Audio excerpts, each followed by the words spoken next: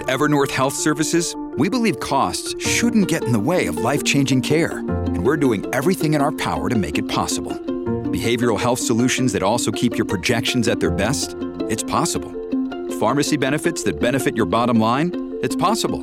Complex specialty care that cares about your ROI? It's possible. Because we're already doing it. All while saving businesses billions. That's Wonder made possible. Learn more at evernorth.com/wonder.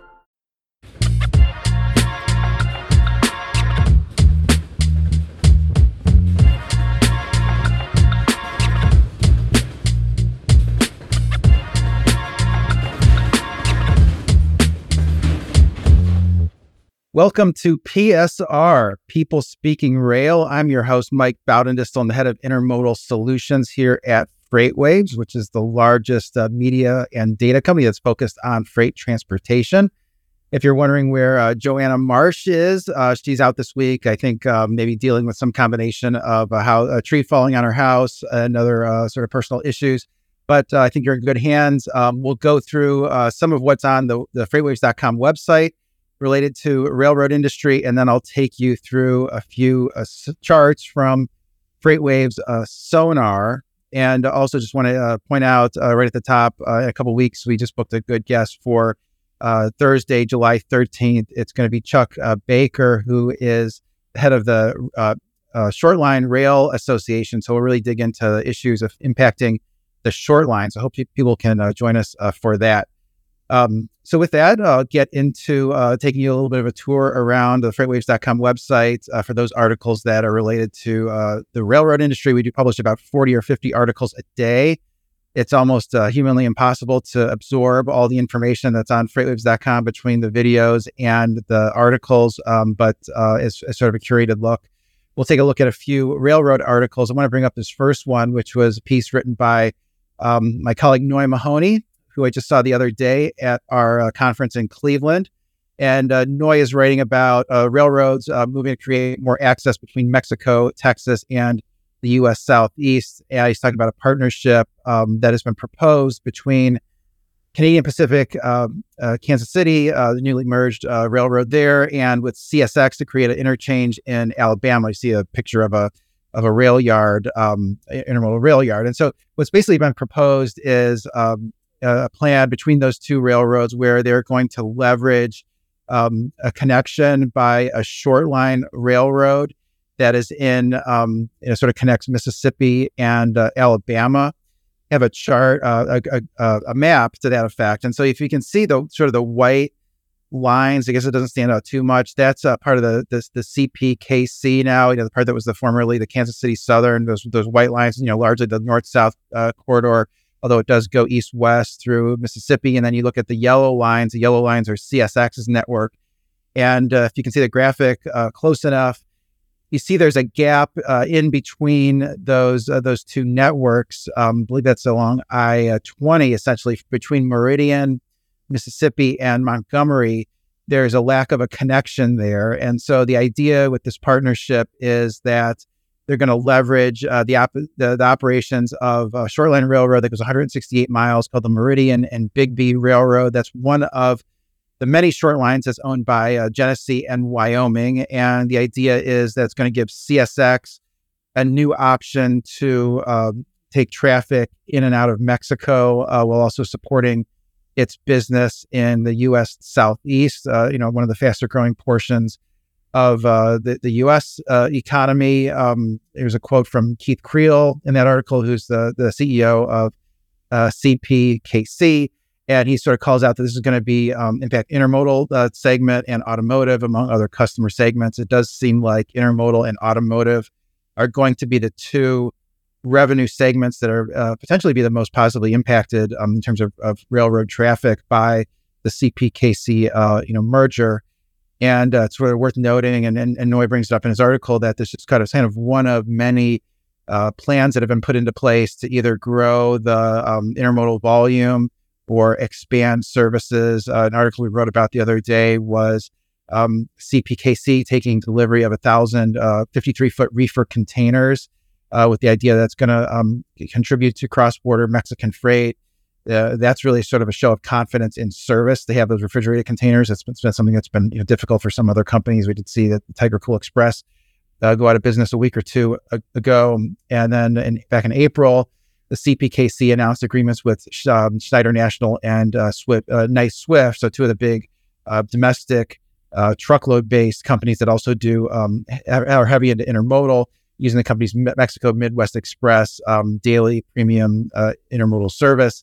And then we've also seen announcements from Canadian National Railway to expand its intermodal service. They've announced partnership with Union Pacific and Ferromex for transcontinental intermodal service.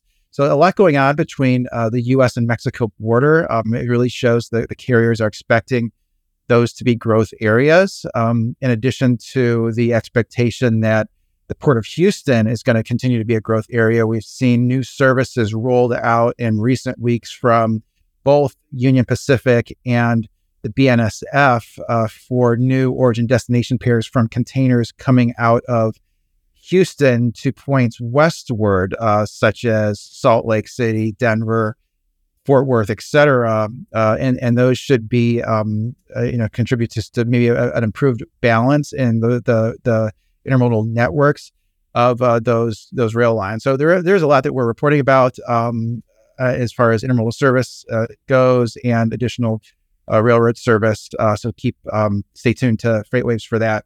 I'll go on to the next article I want to discuss here, which is the Surface Transportation Board.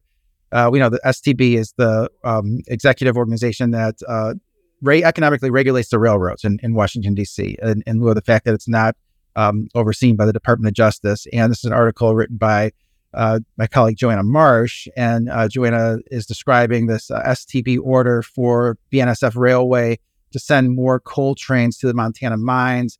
And so essentially what happened here is there's a big coal company that's moving coal out of Wyoming for the export markets. It's going from Wyoming to Vancouver, British Columbia. And essentially they said that they weren't able to get that coal to market because the railroads were violating their common carrier obligation by not providing what it considered to be an adequate level of service offering. And so, now here we have the Surface Transportation Board ordering the BNSF Railway to send more of this coal in an expedited manner. The name of the coal company is Navajo Transitional Energy Company.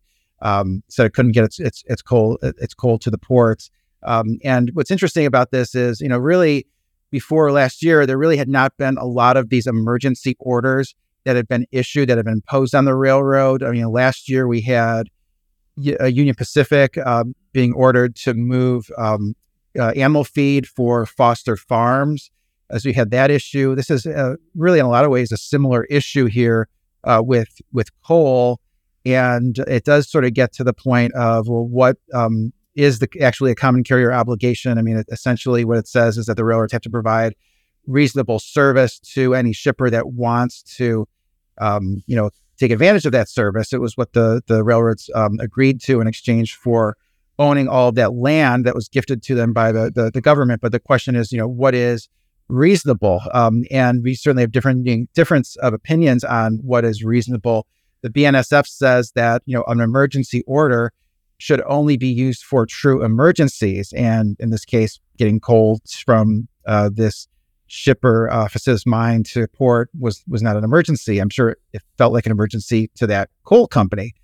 And BNSF says, well, the common carrier obligation, does allow for some discrepancy in absolute service levels, and that obligation can be met a few different ways. So it does seem like the STB should maybe go back and reevaluate, maybe put a definition on what is the common carrier obligation. I know that's something that the Surface Transportation Board has been considering as one of the many things that they're taking a look at. And so some of the other details here, BNSF is going to have to transport 4.2 million tons of coal to this shipping facility in British Columbia, and an additional 1 million tons of coal as train crews and train sets become available later this year. That translates to about 23 trains per month. It's also worth pointing out that this was a split decision And so of the five members, the three members that you would think of being is a little bit more aligned with the Democratic Party or shippers' interests voted to in favor of the coal shipper. And then the two dissenters were Patrick Fuchs and Michelle Schultz. And, they had concerns about, well, is this going to, is this the, sort of the right precedent to set? You can go back in the article and, see some of the detail, or you just go to the source material, which is, fairly reasonable, I think, about 40-page document, reasonable in terms of length for a government document, at least. It's on the STB website. Another day is here, and you're ready for it. What to wear? Check. Breakfast, lunch, and dinner? Check. Planning for what's next and how to save for it? That's where Bank of America can help. For your financial to-dos, Bank of America has experts ready to help get you closer to your goals. Get started at one of our local financial centers or 24/7 in our mobile banking app. Find a location near you at bankofamerica.com/talktous. What would you like the power to do? Mobile banking requires downloading the app and is only available for select devices. Message and data rates may apply. Bank of America N.A., member FDIC. Look, Bumble knows you're exhausted by dating.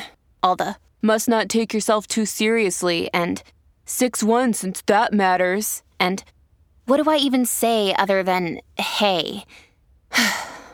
Well, that's why they're introducing an all-new Bumble, with exciting features to make compatibility easier, starting the chat better, and dating safer.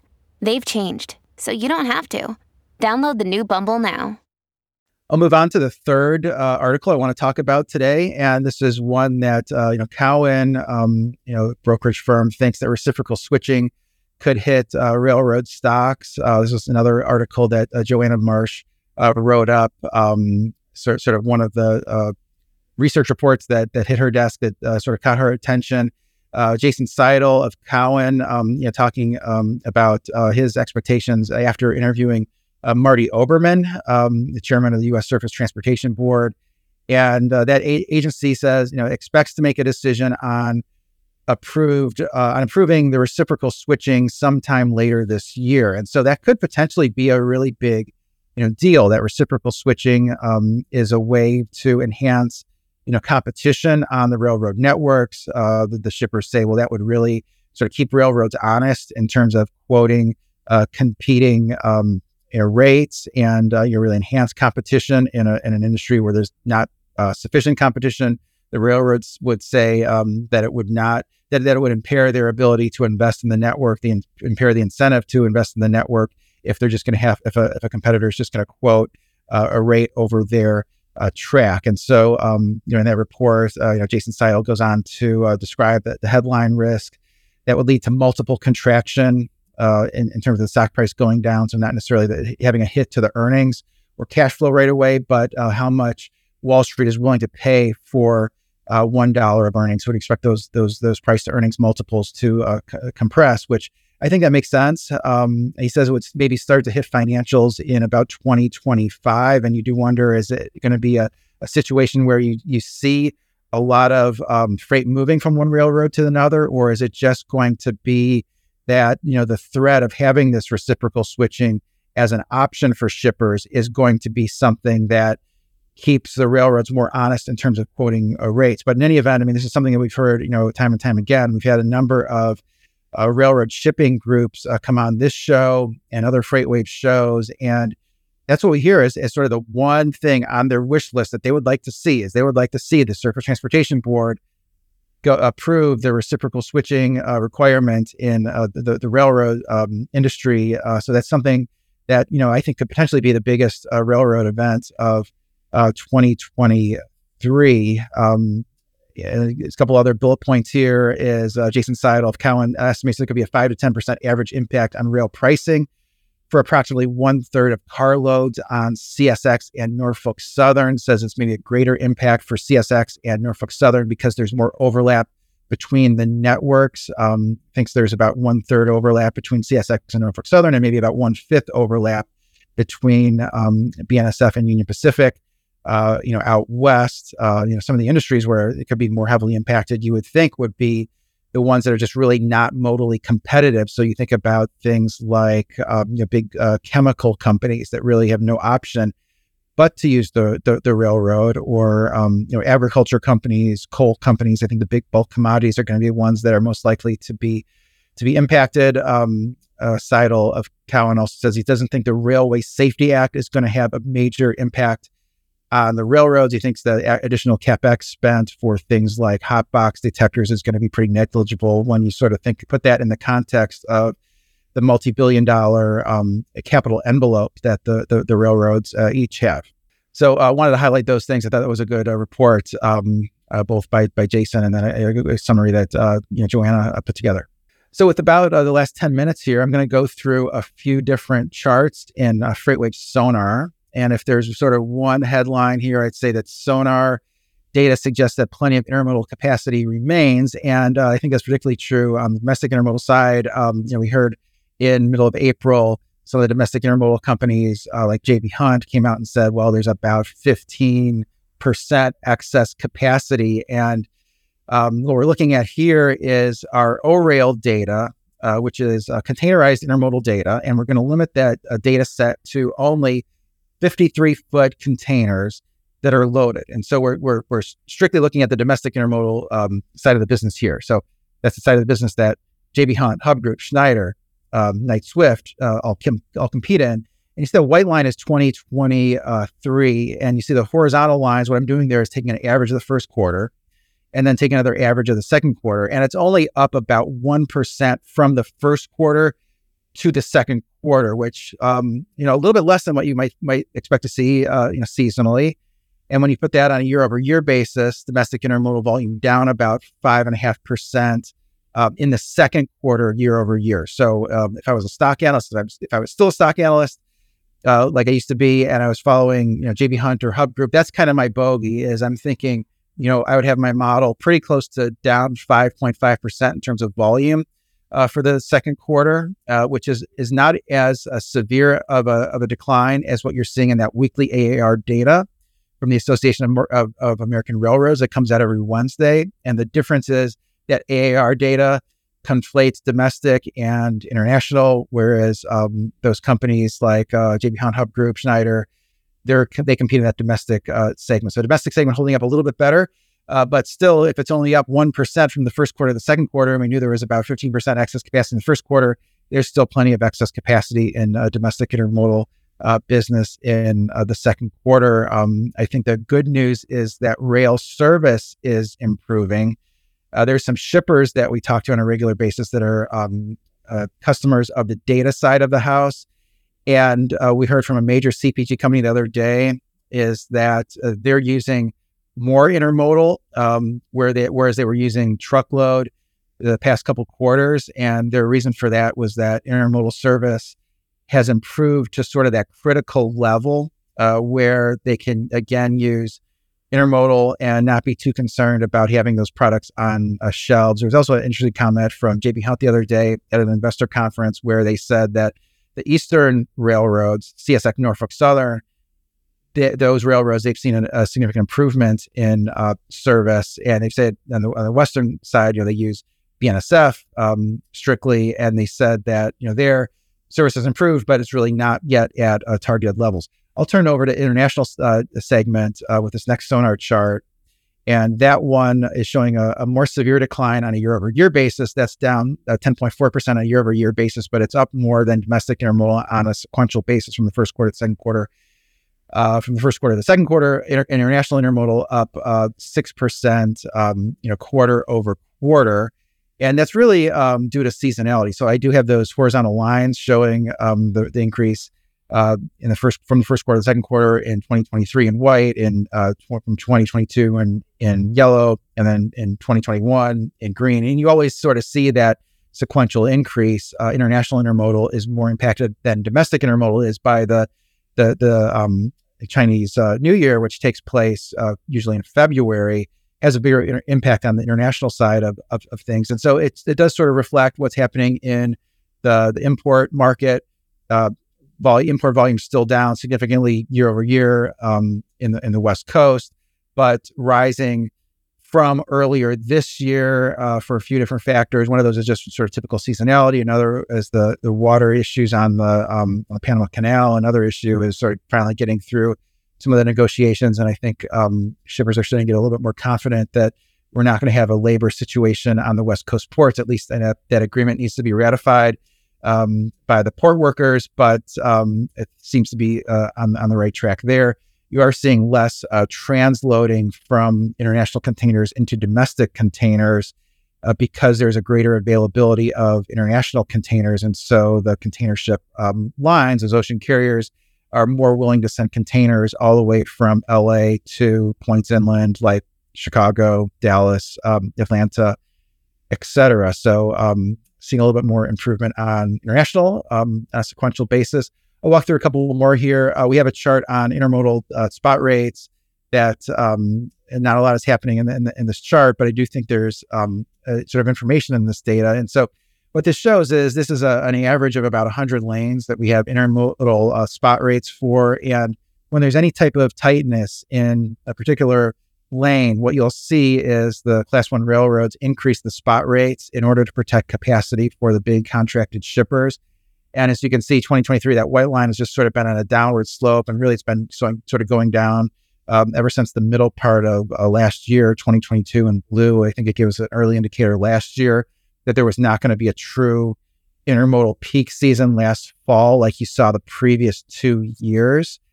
And no reason to think there's going to be any capacity tightness later in the this year either, with volumes where they are and with some of the domestic intermodal companies taking delivery of incremental containers earlier this year. And so if I'm a shipper and I look at that, my thought process is, well, the railroads are not concerned about securing capacity for the contracted shipper. If I'm a contractual shipper, I shouldn't be too concerned either.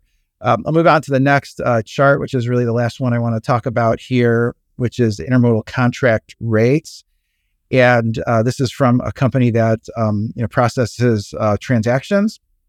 And these rates exclude fuel surcharges. So it eliminates that sort of pocket of volatility that we've seen in really the past few years. And what this shows, sort of taking a step back to 2020 in orange, the market started to tighten up in the middle part of 2020 for intermodal. So it moved after these markets moved for truckload. And, really what happens in intermodal is contract rates tend to respond to whether or not there was a significant peak season the prior fall. In 2020, there was. And so that led to double-digit rate increases in 2021 from 2020. And then again, a similar thing happened in 2022. And so you basically had 2 consecutive years of double-digit intermodal contract rate increases from 2020 to 2021 and then from 2022. And now into 2023, after sort of a lack of a peak season last fall, those rates have come down. And you see from that chart, they're sort of in line with 2021 levels. I would say that that degree of change is probably going to be a little bit more severe than what we're going to hear from the likes of J.B. Hunt, Hub Group, Schneider when they report earnings in a couple of weeks and in 2 to 3 weeks.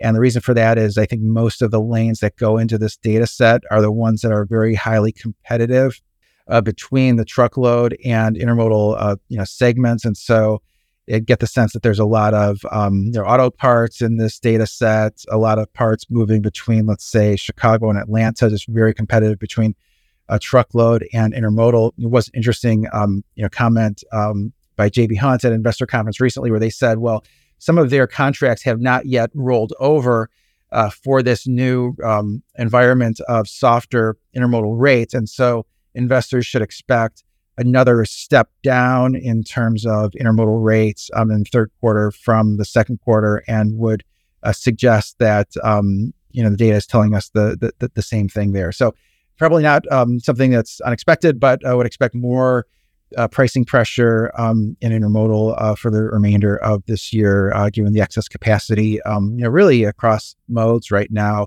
in the freight space. We'll see how long this lasts. I think, usually you get into an election year next year, and it tends to be a little bit stronger economically, maybe some government spending to make the politicians in power look a little bit better. So maybe 2024 will be a better year for the freight markets. I think a lot of our viewership would appreciate that.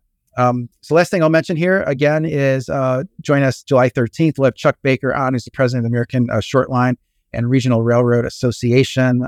And so, really think that'll augment what we've talked about here in recent episodes of People Speaking Rail, where we've talked to organizations that represent the carriers. We've talked to some organizations that represent shippers. We've talked to some third parties that do data and things that are essentially suppliers to the railroad industry. But it'll be great to get the short line railroads perspective. I mean, some of the things I want to know about is sort of how they would expect things like reciprocal switching and a streamlined a process to contest rate cases. How would that impact the short line railroads? How does the weak truckload market impact short line railroads? I think there's a lot to go over there. So I hope you can join us for that. And if you want to stay tuned to all the railroad news, one of the very many newsletters that we have a railroad newsletter, which if you just want the railroad news, you can go to www.freightwaves.com/subscribe, and you can go under classics, which is essentially for the original newsletters, and you can click on the rail, or you can subscribe to all 20 of them. And that's really what I wanted to go over today. Hope everyone has a great day.